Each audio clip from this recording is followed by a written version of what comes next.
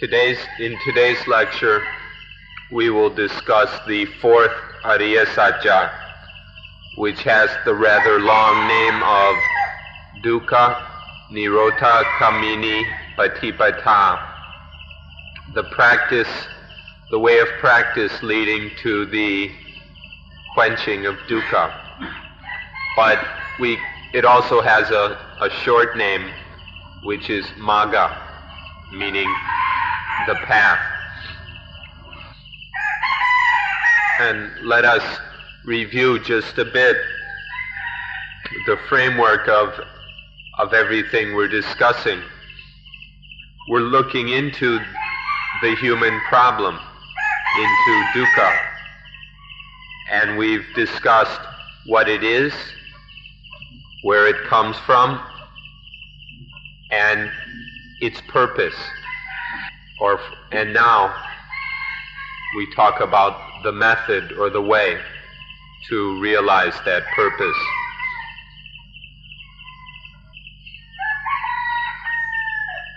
So we've discussed dukkha itself,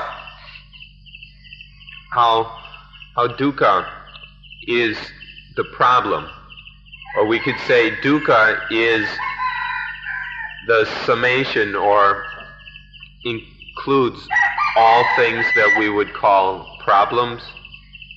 Dukkha is everything that is undesirable or unsatisfactory in our lives. Everything that dissatisfies us, this all is included under dukkha. And then all this dukkha arises due to causes, specifically due to attachment regarding the five khandhas. In short, we usually just say that dukkha is caused by craving. But craving leads to the attachment in the five khandhas.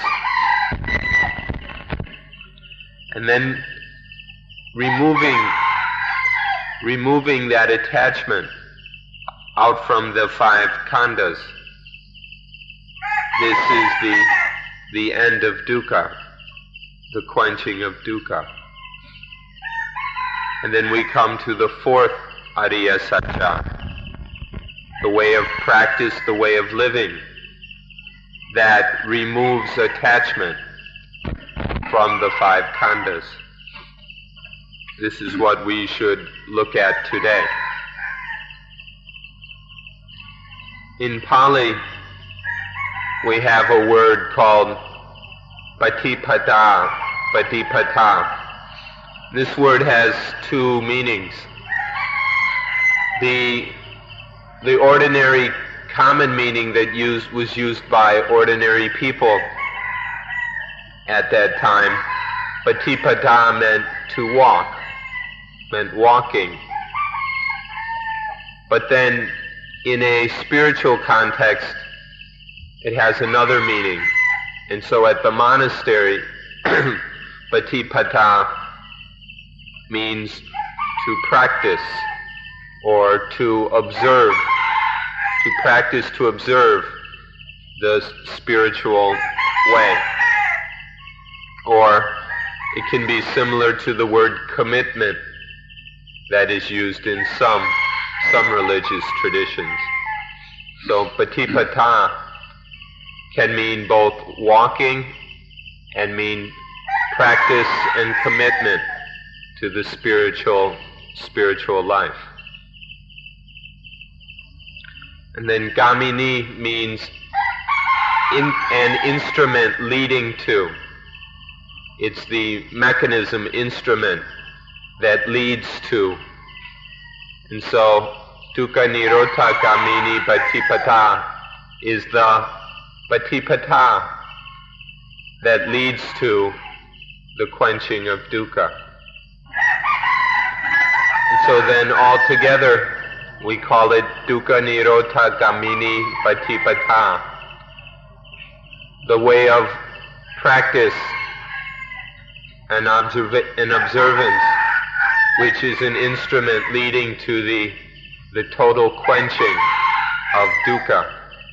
This is a truth. This is the fourth of the four Ariya Satya. So now that we've come to this fourth noble truth, we should take a look at the word truth a bit. We've been using it all along. Each of these has its special truth. The word truth is a special word in itself. And so now we see that dukkha, the existence of dukkha, has its truth. And then the origination, the source of that dukkha, has its truth. And the quenching, the cooling of that dukkha, has its truth.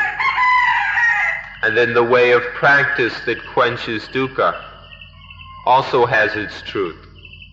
Each of these has a reality and a truth to them, whether in a positive or a negative way. There is a truth in each of these. In everything, there is a truth. Everything has its truth. So, in negative things, there is the truth of that negativeness, and in positive things, there is the truth of that positiveness. In a lie, there is the truth of that lie. In any kind of deception or trickery, there is a certain kind of truth. There is the truth of that thing. So everything has its truth within it. And it's necessary for us to realize that truth, to get to it, to discover and realize it. And we do this by means of what we call patipata, through practice. Through practice, we must get to the truth of these things. We must try hard to understand the meaning of this word truth. In everything, there is its truth. In a lie, in dishonesty, there's the truth of dishonesty. That dishonesty has a truth to it. In any kind of deception or any kind of fakeness or delusion or whatever, there is the truth of that thing. In dukkha, which is a negative thing, has its truth. And then the quenching of dukkha, which is a positive thing, it too has its truth. We have our truths which are beneficial and our truths which have no benefit at all. Actually, truth itself is neither positive nor negative. The beneficial truths are positive, the ones that have no benefit seem negative. But in fact, real truth is neither positive nor negative. But this is just how we experience them. They seem positive, they seem beneficial or not to us. And so we have certain truths which seem to be of great benefit to us, especially these Four Noble Truths, because they are the truths help us to get free of all enemies, of all dukkha. And so it's important to be interested in the beneficial truths. There are all these other truths which don't really have any benefit. There are all kinds of facts and truths which we can interest ourselves in that don't really do us much good. So it's important to put our interest in the most beneficial truths. But often it's much more fun to be interested in the worthless truths, the truths that don't really help us. And we often find the beneficial truths to not be very enjoyable. And another way of looking at this is whether it's attractive to the ear or not attractive to the ear. For many people, to hear about removing attachment from the five khandhas, this is not a very attractive thing to listen to. For the most part, people aren't interested in listening, so they don't pay any attention. For one to find this attractive, one must be able to understand. One must be able to see the benefit in it, the value of it. In this way, it's something one finds it worth listening to, words about the removal of attachment from the five khandhas. So if one doesn't listen correctly, if one hasn't heard what is really being said, then one takes it to be pessimistic. People often think that removing attachment from the five khandhas is pessimistic because they haven't really understood. But if one is able to listen properly and one understands the meaning of what is said, then it is optimistic. To remove all attachment from the five khandhas is something optimistic. So this is how things can deceive you all, by the way it sounds or the way we first take things. It can be quite deceiving.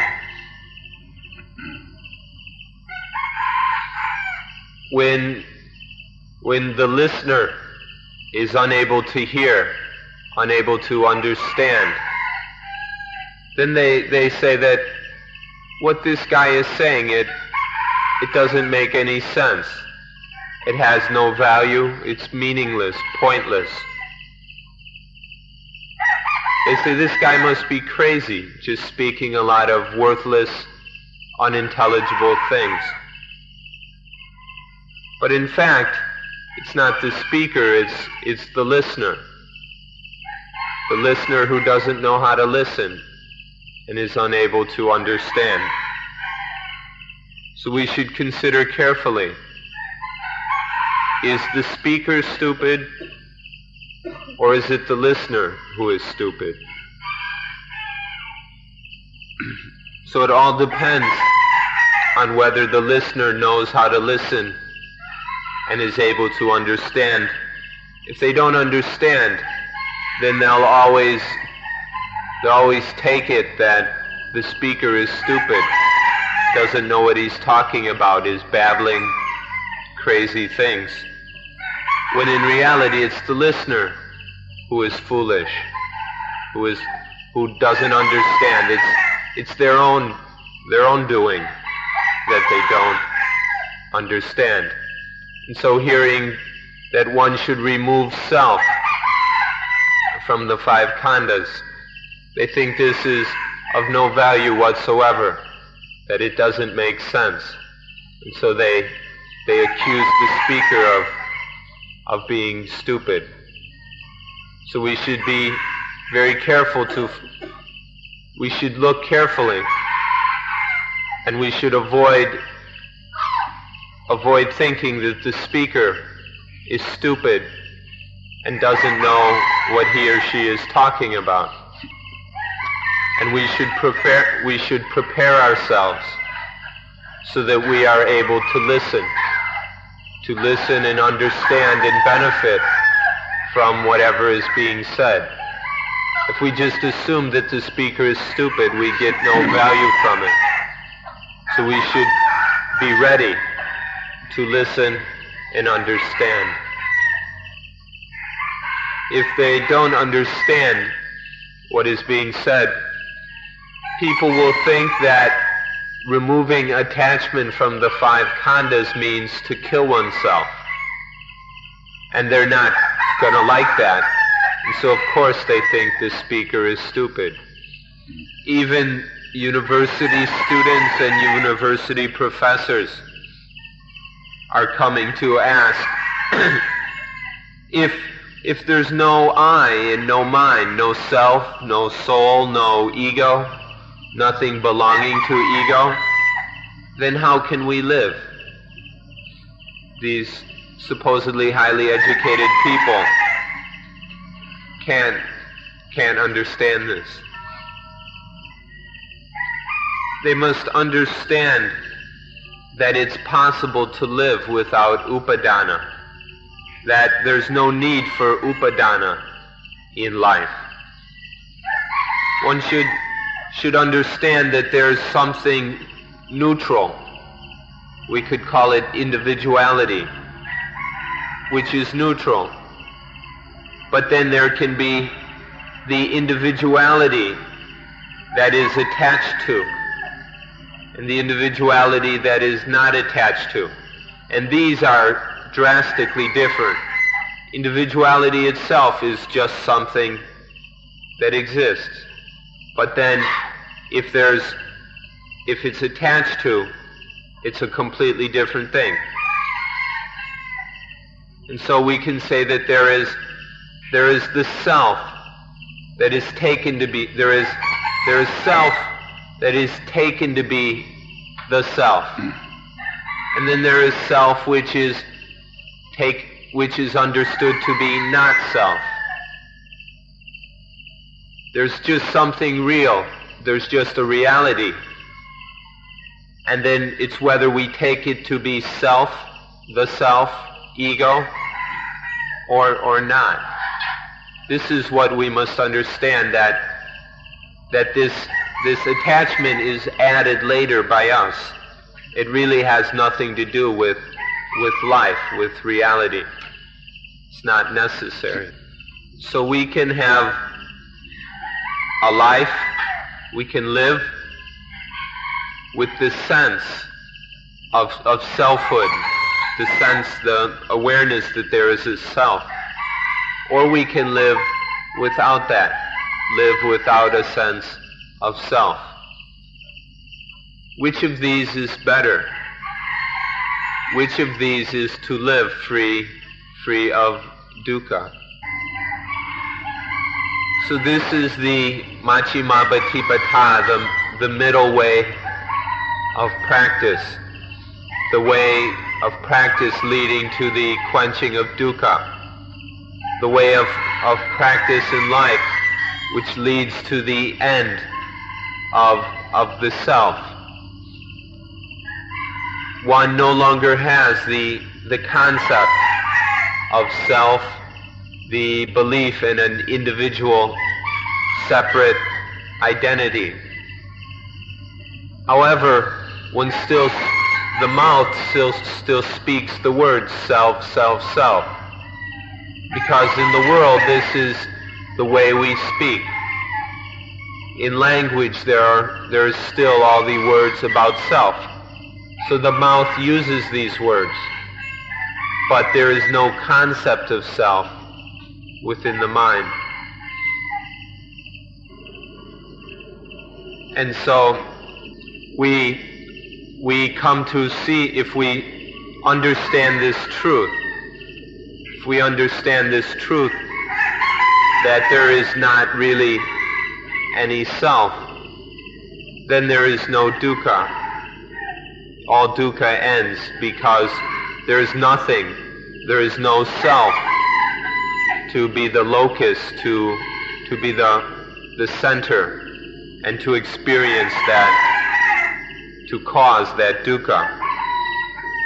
And so this is why in Buddhism we always talk about that there is not anywhere any self. And this allows us to be free of the concept of self, which is the source of all dukkha.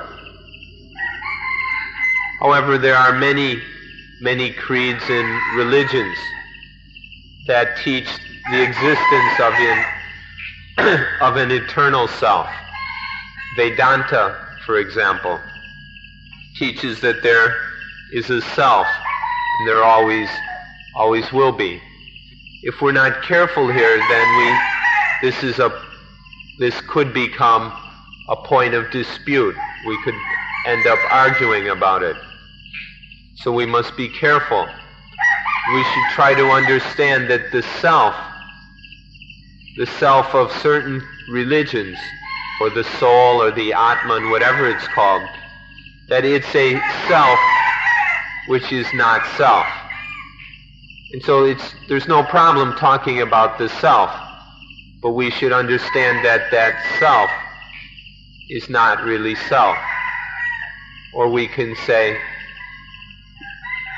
we should understand the we, which is not we, the I, which is not I. Can you understand these words? The we, which is not we. If we can understand this way, then there's no need for conflict. Those who talk about a self can continue doing so, if we can understand that that self is not a self. And so if that way of speaking, that approach works for them, if it gets rid of all dukkha, well then fine. But in Buddhism, we emphasize, we don't talk about the self at all in that way. We just say that it is not self. So in the mind experiences that there is not self. However, the mouth speaks that there is self. But this isn't a lie. This isn't dishonesty. And so, to help understand this point, let us interject a little bit that as for views, as for human viewpoints on the self, there are basically three. One viewpoint says that there's a self, there always is a self. There's a complete eternal self.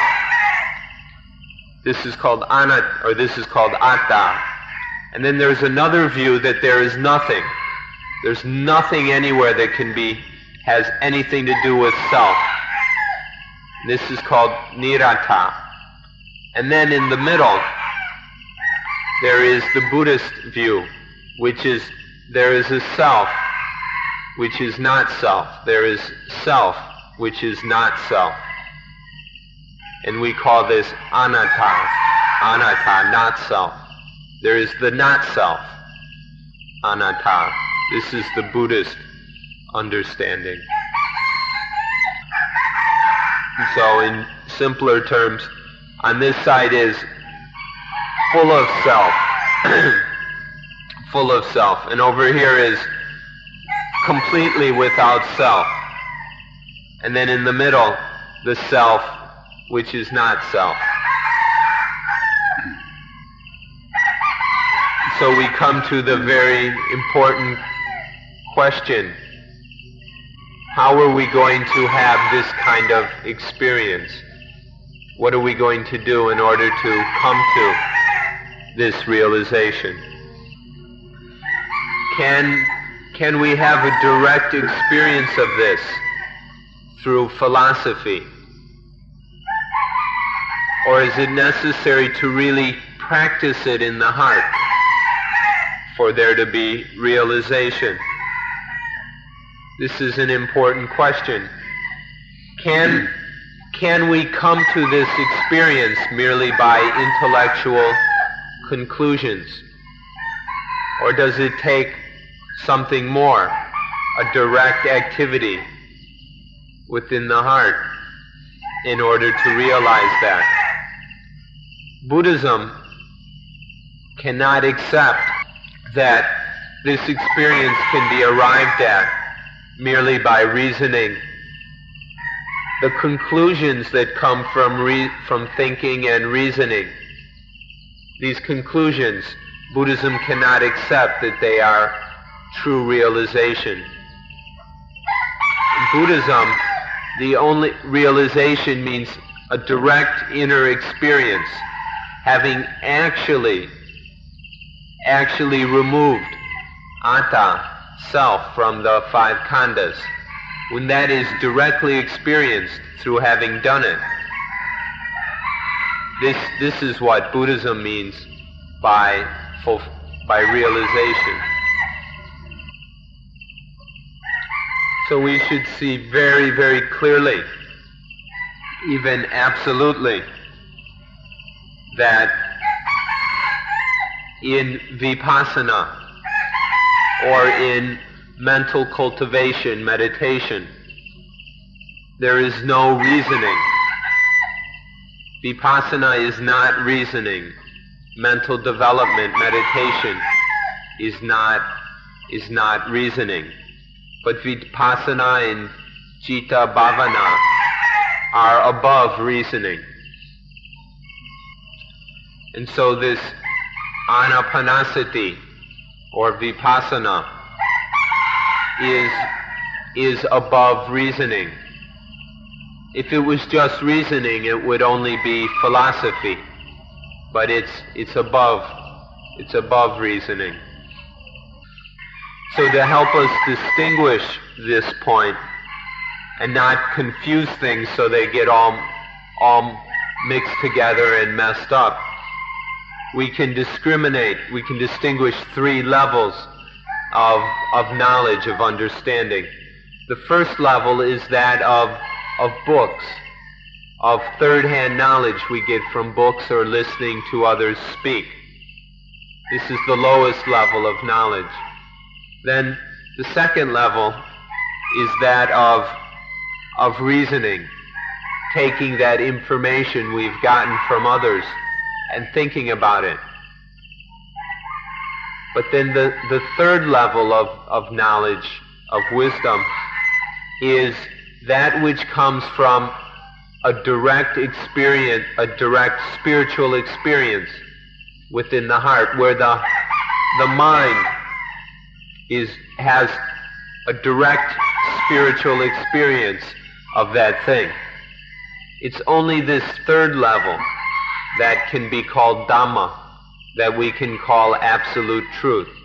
Absolute truth cannot be reached through the first two levels. Genuine realization only happens on the third level. However, the fact exists that it's possible to take the methods of vipassana and the understanding of Buddhism and talk about it as a philosophy. One can take vipassana and just treat it as philosophy. And it's quite enjoyable to do so. One can have a lot of fun philosophizing about Buddhism. And then it can go on and on. One enjoys it, but it doesn't ever come to an end. If one takes vipassana or Buddhism and turns it into a philosophy, it's endless. And we can go on and on having our fun without ever getting anywhere. So, if you ever come across anything called Buddhist philosophy, you should realize that that's not the real thing. It's not the essence of Buddhism. And so, therefore, we must walk. We should walk the path. And through walking that path, remove attachment from the 5 khandhas. And then when we are removing this sense of I and mine from the 5 khandhas, then we come to direct realization of this truth. This word path has great meaning, very important and special meaning. All life is a kind of walking. All life is a kind of path. But because of ignorance, because life is so often ignorant, we keep losing the real path. Life is always a walking, a traveling, but we often lose the path because of ignorance. I'm talking about all kinds of life, not just human. There is always an evolution taking place in life, a development, a travel. But because there's ignorance, this traveling very seldom leads to the quenching of dukkha. Many living things don't understand what's happening, so they don't find the way to the quenching of dukkha. They don't know how to travel, how to walk correctly. I'm not sure, because I'm not a native speaker of English, but it seems to me that the word path means the actual path or road that is traveled, whereas way means the method, the means of traveling, the method of traveling. So what I would ask you to consider carefully, whether the Noble Eightfold Magga or the middle way, which should we call this path, or should we call it way? If there's no walking, no traveling, how could there ever be a path? If we don't walk, where is the path? If we just sit still, there's no path anywhere. In order for there to be a path, there must be the walking, the traveling, the practicing. From the beginning of life, all life forms have evolved. And in this evolution there is a path. There are very clear paths and trails which evolution has followed. All life forms must evolve, must develop, and therefore there is always a traveling.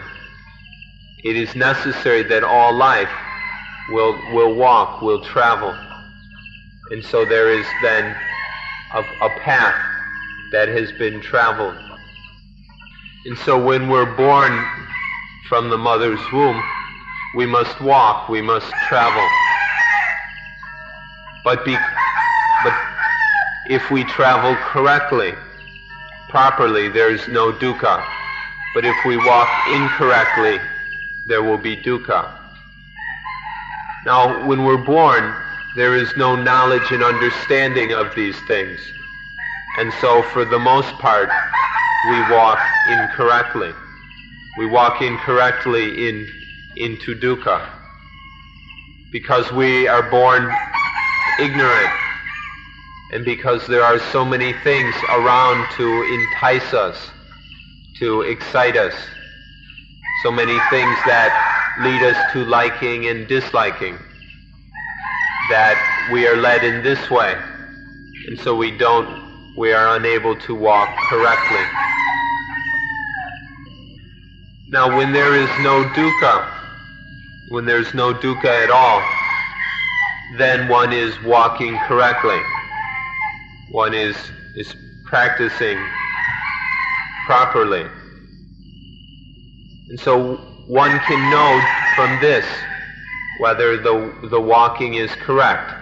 When there's no dukkha, then it is correct. But this can be deceiving. If one isn't careful, that happiness, one can attach to this happiness. When there's no dukkha, that's a kind of happiness. But if we go and attach to it, then it's dukkha again. So, the real path is to be above, beyond both dukkha and happiness. Otherwise, we keep falling into dukkha over and over again. The real path, the real walking, is above both happiness, sukha, and dukkha. So we must be very careful of the things gladness and sadness. In gladness, there is a lot of attachment to the five khandhas. In gladness, there's a whole bunch of grasping and clinging. So we must be very careful not to get caught up in this gladness and all the grasping and clinging of it, but to be above both gladness and sadness. Or sometimes we speak of good and evil, which are representative of all the dualities of every dualism. And so we walk to lift ourselves above, to put ourselves above all dualities, good and evil, and every other pair of opposites.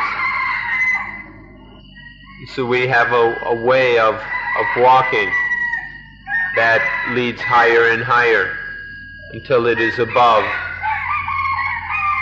good and evil, gladness and sadness, positive and negative, and all the dualities.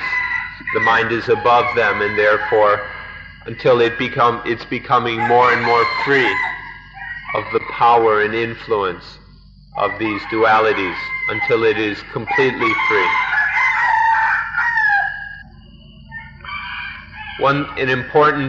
Something important about the path that should be understood is that the Buddha searched for and then discovered the path.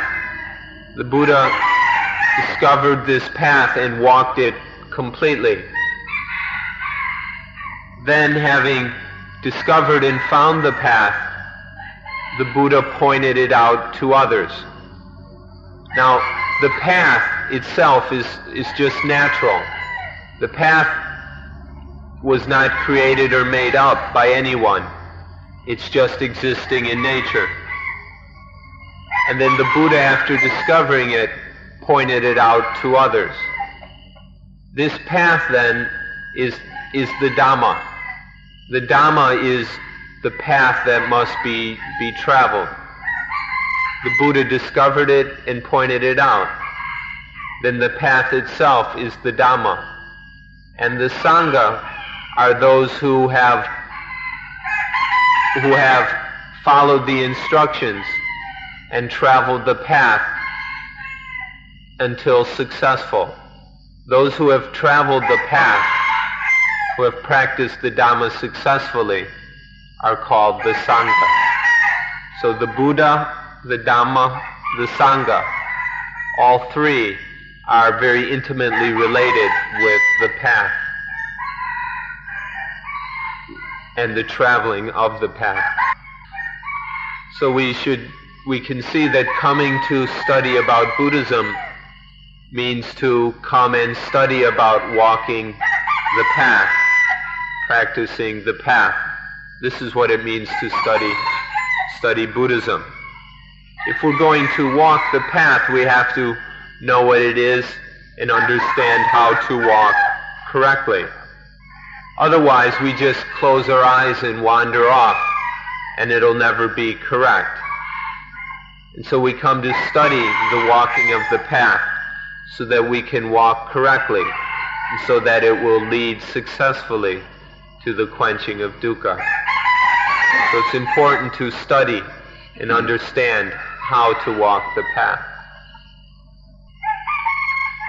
Or in certain teachings such as Taoism, in fact, Tao means path. The Tao is the path. This is the path that is followed until one is free of the influence of yin and yang, or the positive and the negative. Through following the Tao, the path, one gets free of all dualism. So in other teachings as well, the path is central. So the word path has very special and important meaning. It's the path that leads beyond the power of all negative and positive. So it's a very special thing. If we look in Christianity, we also find the path. There are the words of Jesus Christ that I am the path, or I am the way. Christ has said that he is the way to God.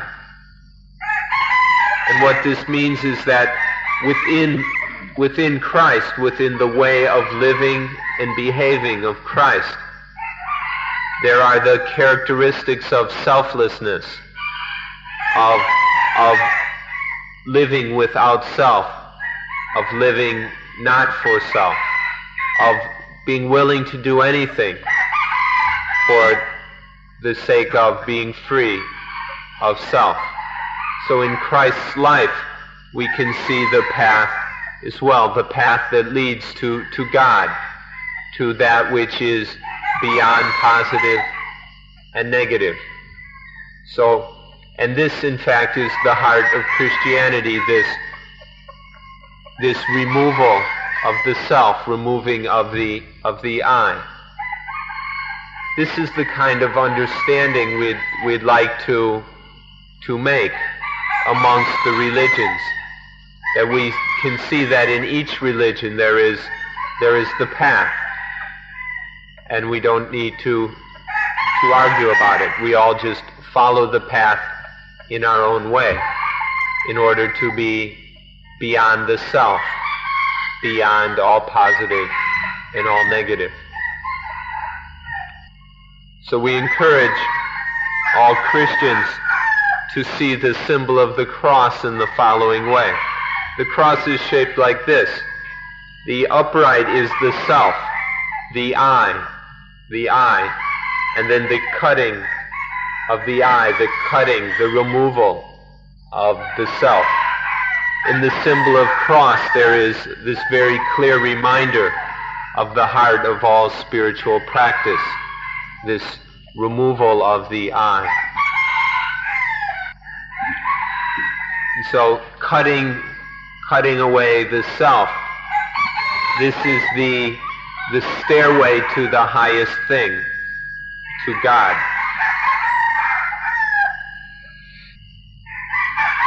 Or there's the first commandment of God, that the order of God that forbid Adam and Eve to eat the fruit that led to the discrimination of good and evil and the attachment to that good and evil. If one doesn't discriminate good and evil, if one doesn't regard things as good and evil, there's no attachment to good and evil, and then one is free. So even here is the same teaching as Buddhism is. In fact, in God's first commandment there is the heart of Buddhism. Allow us to take a little time to go off the subject for a minute. Across the highway, we're building an international Dhamma hermitage.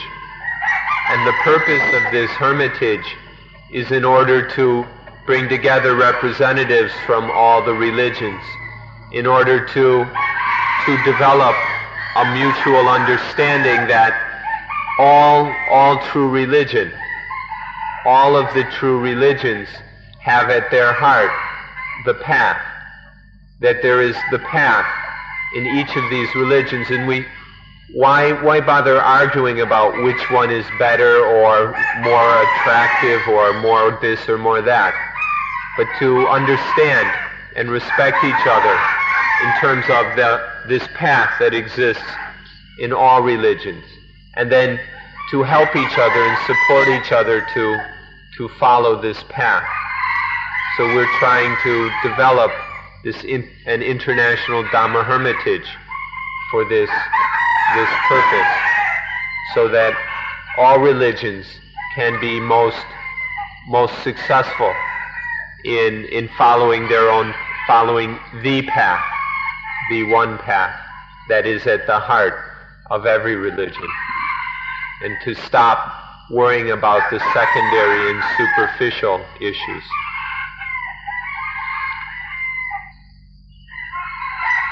So all religions teach the path.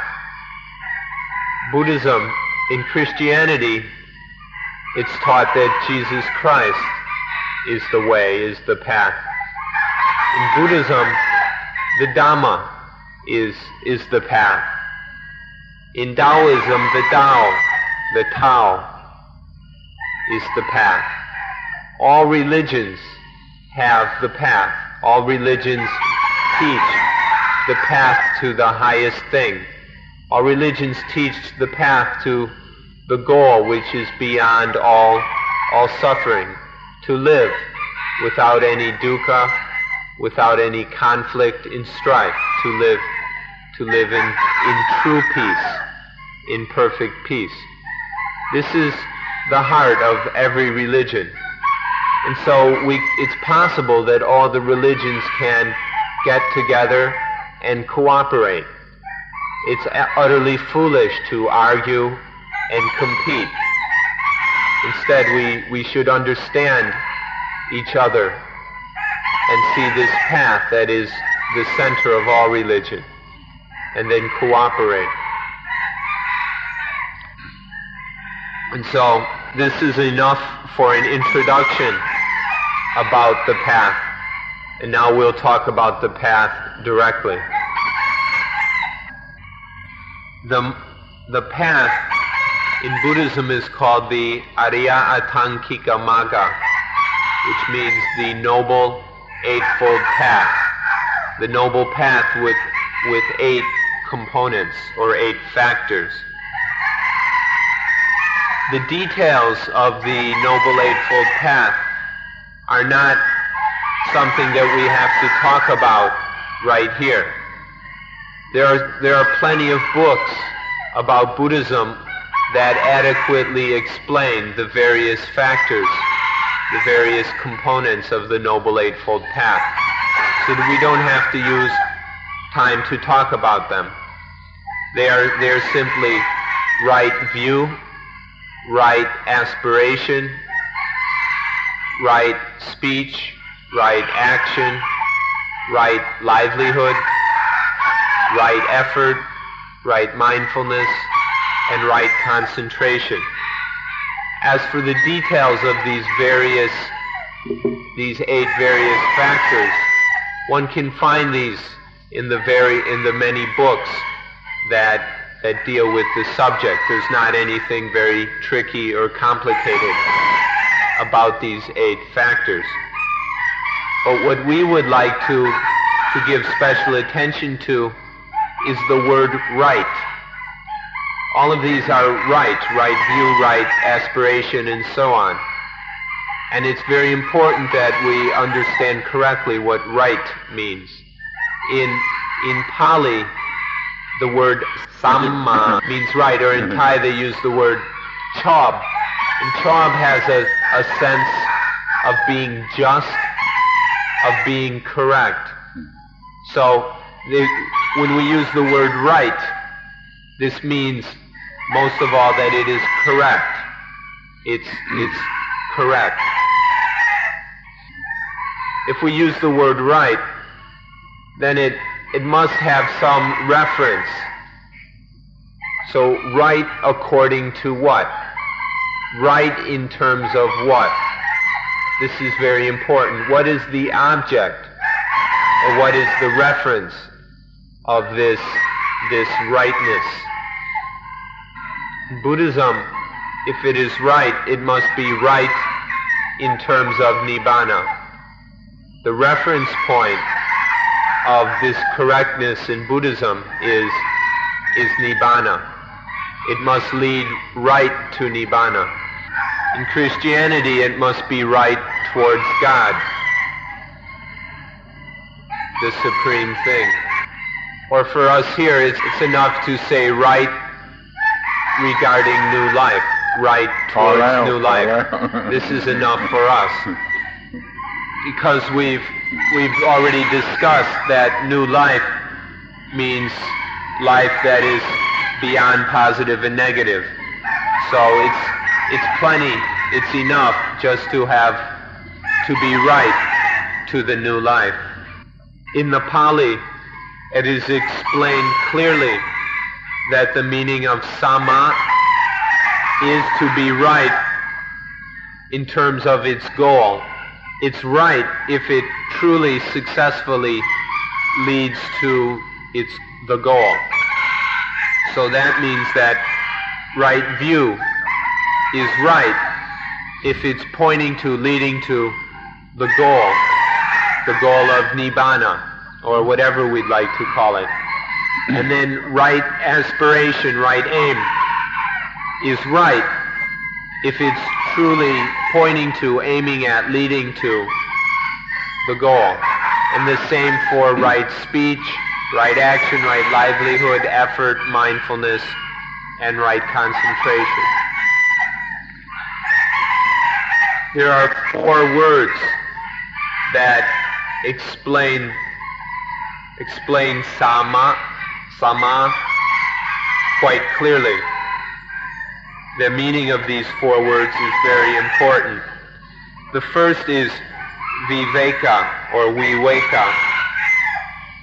Viveka means to be supremely single, or supreme singularity, utmost singleness.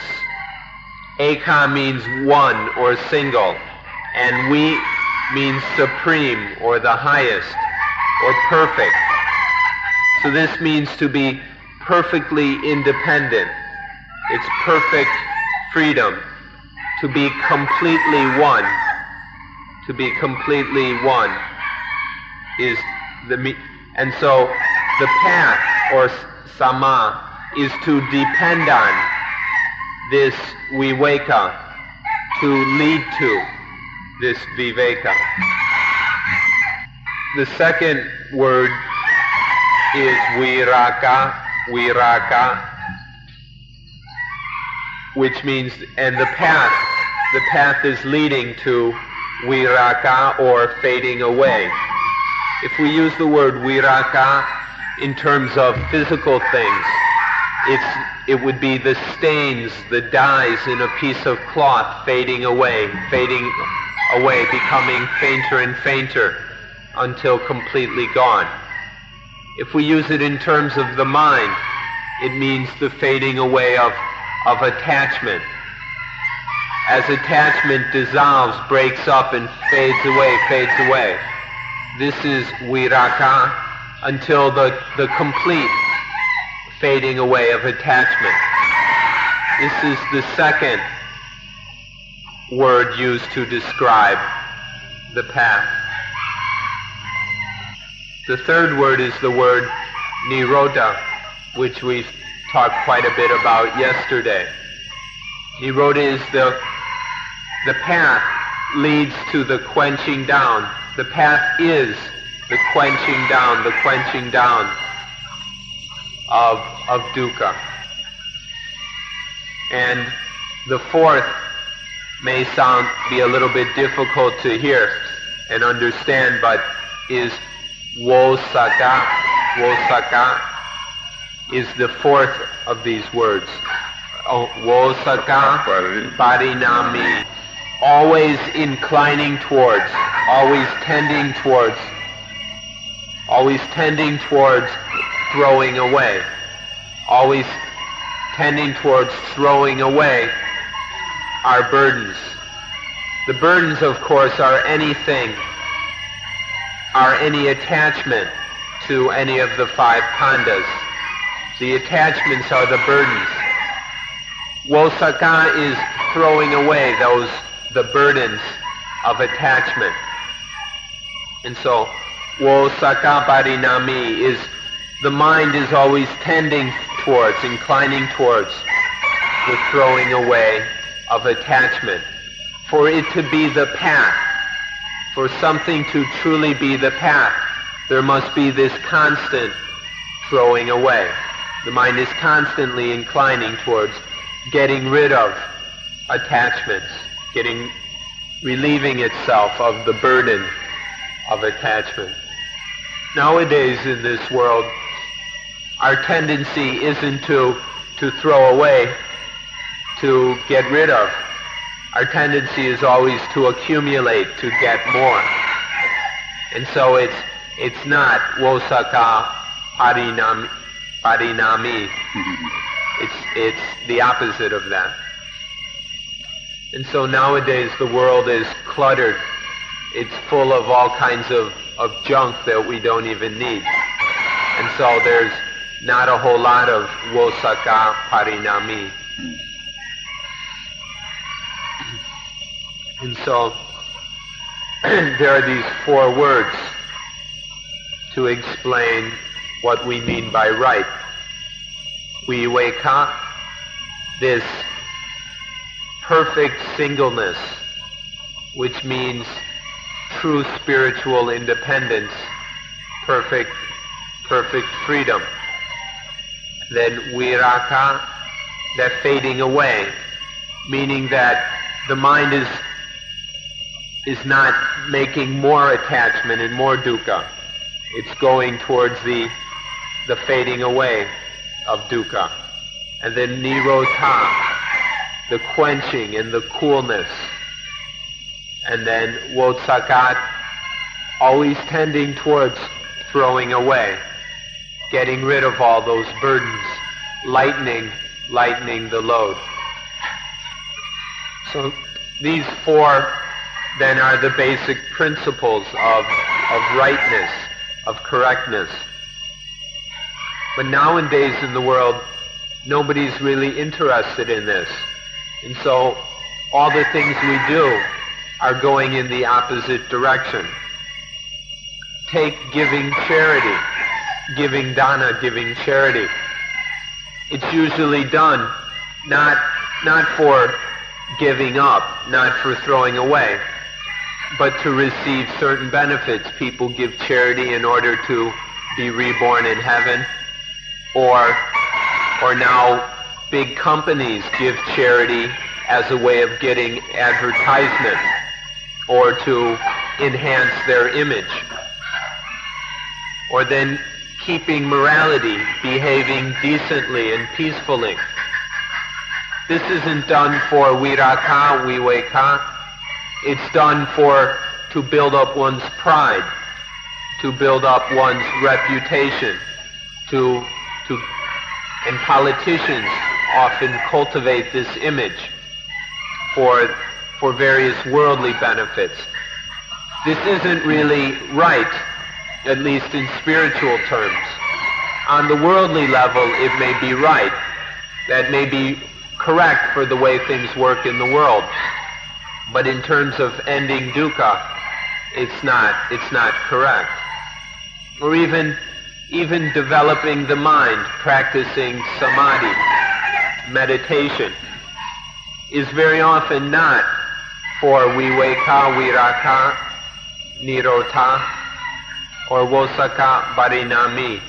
Meditation is often done with all kinds of trying to get magic powers, or being able to read people's minds, or to become famous, or to go back to the West and be a meditation teacher, and all kinds of things are taken as the goal of meditation. And so, if we don't have these qualities, these four qualities, then even what superficially may seem to be a spiritual practice is no longer spiritual. It's dragged, it's just turned into another worldly activity. Some people do vipassana to see all kinds of things. Vipassana means to see clearly. And some people do vipassana in order to clearly see where dead people have gone and been reborn, or to see what heaven looks like, or see what hell looks like, or even to see what the next lottery number, the next winning lottery number will be. These, of course, none of these have anything to do with viveka, viraka, nirodha, and vosaka parinami. So for real vipassana must have these four qualities. If it's lacking these qualities, it's just some fake, play, superficial, worldly show of vipassana. So we must be very careful that everything we do, all our spiritual work, has these four qualities. And so giving away charity, helping the poor, in doing good deeds, these are generally done for benefits in this world, for worldly benefits such as a good reputation, a happy mind, to feel good about oneself or to respect oneself, and things like this. Or sometimes to impress other people, or to who knows what, to become famous. This is correct in worldly terms. As far as way things work in this world, that's correct. But it's not correct in terms of being above the world. That kind of attitude and understanding doesn't lead beyond the world. It doesn't free us from worldly conditions. For it to be correct in terms of transcending the world, being above and free of the world, these four qualities are necessary. This means that it must be correct in terms of nibbana. So, samma, rightness, correctness, must be correct in terms of nibbana.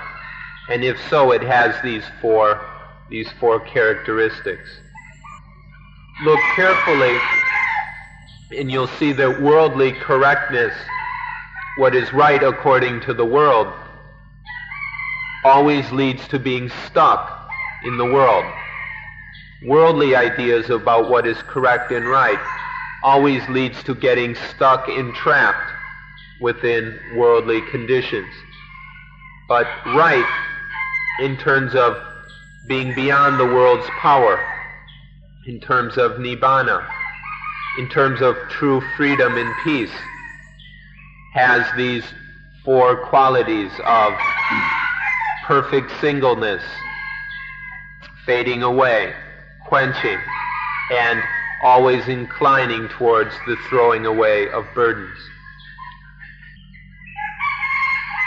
Now we come to the word atankika.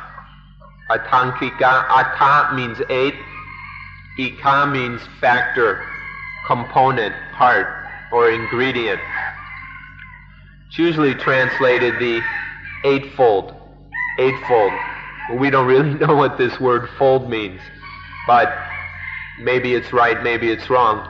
But the meaning of the Pali is 8 factors, 8 components, or 8 ingredients, which come together to form one unity. It's not 8 separate paths or 8 parallel paths. It's 8 ingredients that come together to form one unity.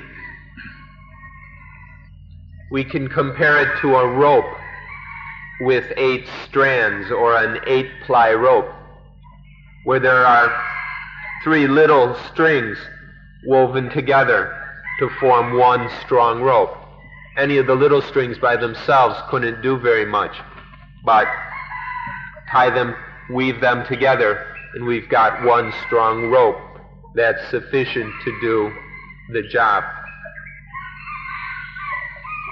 Now, although it's one, the 8 factors must fit together in a unified whole, there is one factor which is the leader, which is like the main ingredient. It's like in a medicine, especially in herbal medicine, where you mix various things together.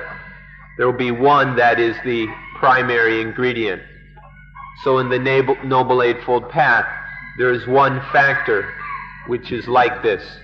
And this factor is samadhi, or right concentration. Now this may sound a little bit strange to some of you. Many people would think that it's right understanding, right view, samadhi, the first factor, which is most important, which must be the leader. But the way it really works is that in the path, it's samadhi that is the leader, the main factor in doing the work. But what's important here is that it's samadhi. It's not just concentration, but it's got to be right concentration.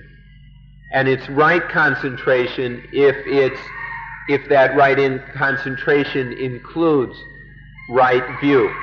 If there's no right view, the concentration can never be right. So for the concentration to be right, it's being backed up by right understanding. And so the way it works is that, or we've got then a special word or a new word to describe this.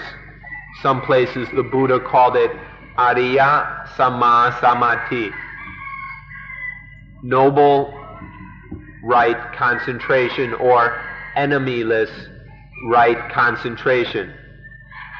And this noble right concentration has 7 supporters. The noble right concentration is doing the work, but it's backed up by the other 7 factors. Concentration by itself couldn't really do much. It couldn't solve any problems.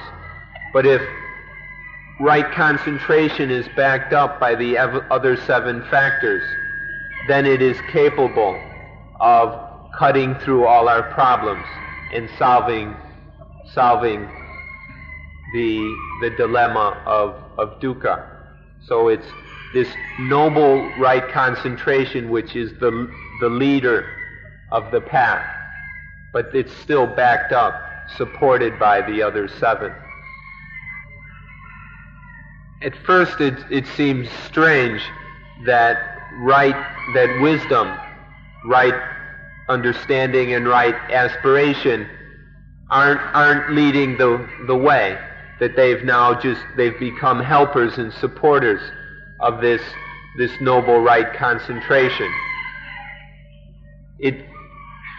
We talk so much about wisdom that it sounds a little funny that they're in a support role here. But without that, the real power and the real strength of the path is with that right concentration, and the other things support it. If we were to talk about wisdom cutting through the defilements, wisdom penetrating to truth, it's only the wisdom that has this noble right concentration. Without that right samadhi, wisdom can't really function. So At first, when we found this in the Pali, we didn't believe it. It didn't make sense to us. How could concentration be the leader with right understanding and right aspiration as backups or supports? It didn't make much sense to us, but it's written there in the scriptures, and so we studied it and tried to check out whether it was true or not. And so there's noble right concentration, not just right concentration, but noble, the right concentration that gets free of all enemies. And this is supported by wisdom, right understanding, and right aspiration, as well as all the other rightnesses of the path. It would be like having something very sharp that has no weight. It couldn't cut. It couldn't cut through anything. Take a razor blade, which is very sharp, but it doesn't have the weight to cut through anything thick like a tree. And unfortunately, our defilements are rather thick. So just having the sharpness, the wisdom, the understanding isn't enough. There's got to be the weight of samadhi with it. And so to do the work of removing the attachments, it takes right view, it takes right aspiration, it takes right morality, it takes enough right energy, enough mindfulness. But there's got to be that strength, that focus, that samadhi of the mind to actually do it. So right samadhi must be accompanied by all the other factors in order to cut through attachment, to remove attachment. We tend to have a lot more interest in sharpness than in weight. We respect and honor sharpness more than weight. Meaning we in society, for example, the ones that are given the higher status are the intellectuals, much more than the workers. But in cutting through in the Pali, when it comes to really doing the work, the one that's given the emphasis, giving the number one place, is right samadhi. Because in cutting through attachment, it's samadhi that does the work. Wisdom may guide things, and the wisdom has to be there. But what actually does the work is the factor of right concentration. There's another name for this kind of concentration. It's called anantariya samadhi. Anantariya means it means immediate, in the sense that wisdom is right there with the samadhi. It's samadhi that is stuck together, which is fused. It's samadhi that is fused together with wisdom. And when that wisdom is right there with that samadhi, then it can do the work of cutting through the defilements. Literally, anantariya means without gap. There's no space. There's not the least bit of space between wisdom and samadhi.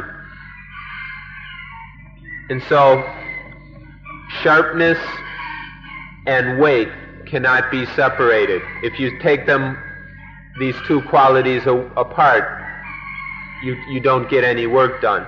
So we must combine the sharpness and the weight in order to cut through the attachments, to chop through the defilements. And it's also necessary for there to be sila.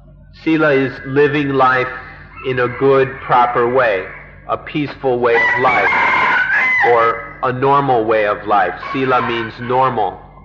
It's often translated ethics. So having an ethical, decent, good life is like a foundation.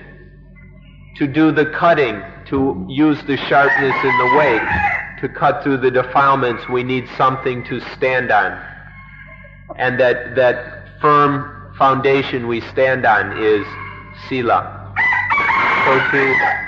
For it to be the Noble Eightfold Path, for it to truly be the path, there must be the weight and the sharpness working intimately together with no separation.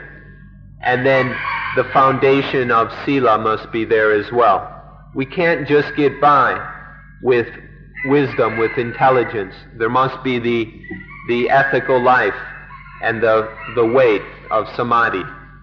Or we can't get by on just one of these. We must have all three of these key ingredients working together.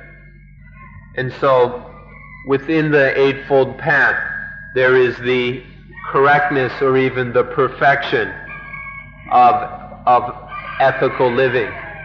There is the perfection of mental strength and skill, of Samadhi, and there is the perfection of wisdom.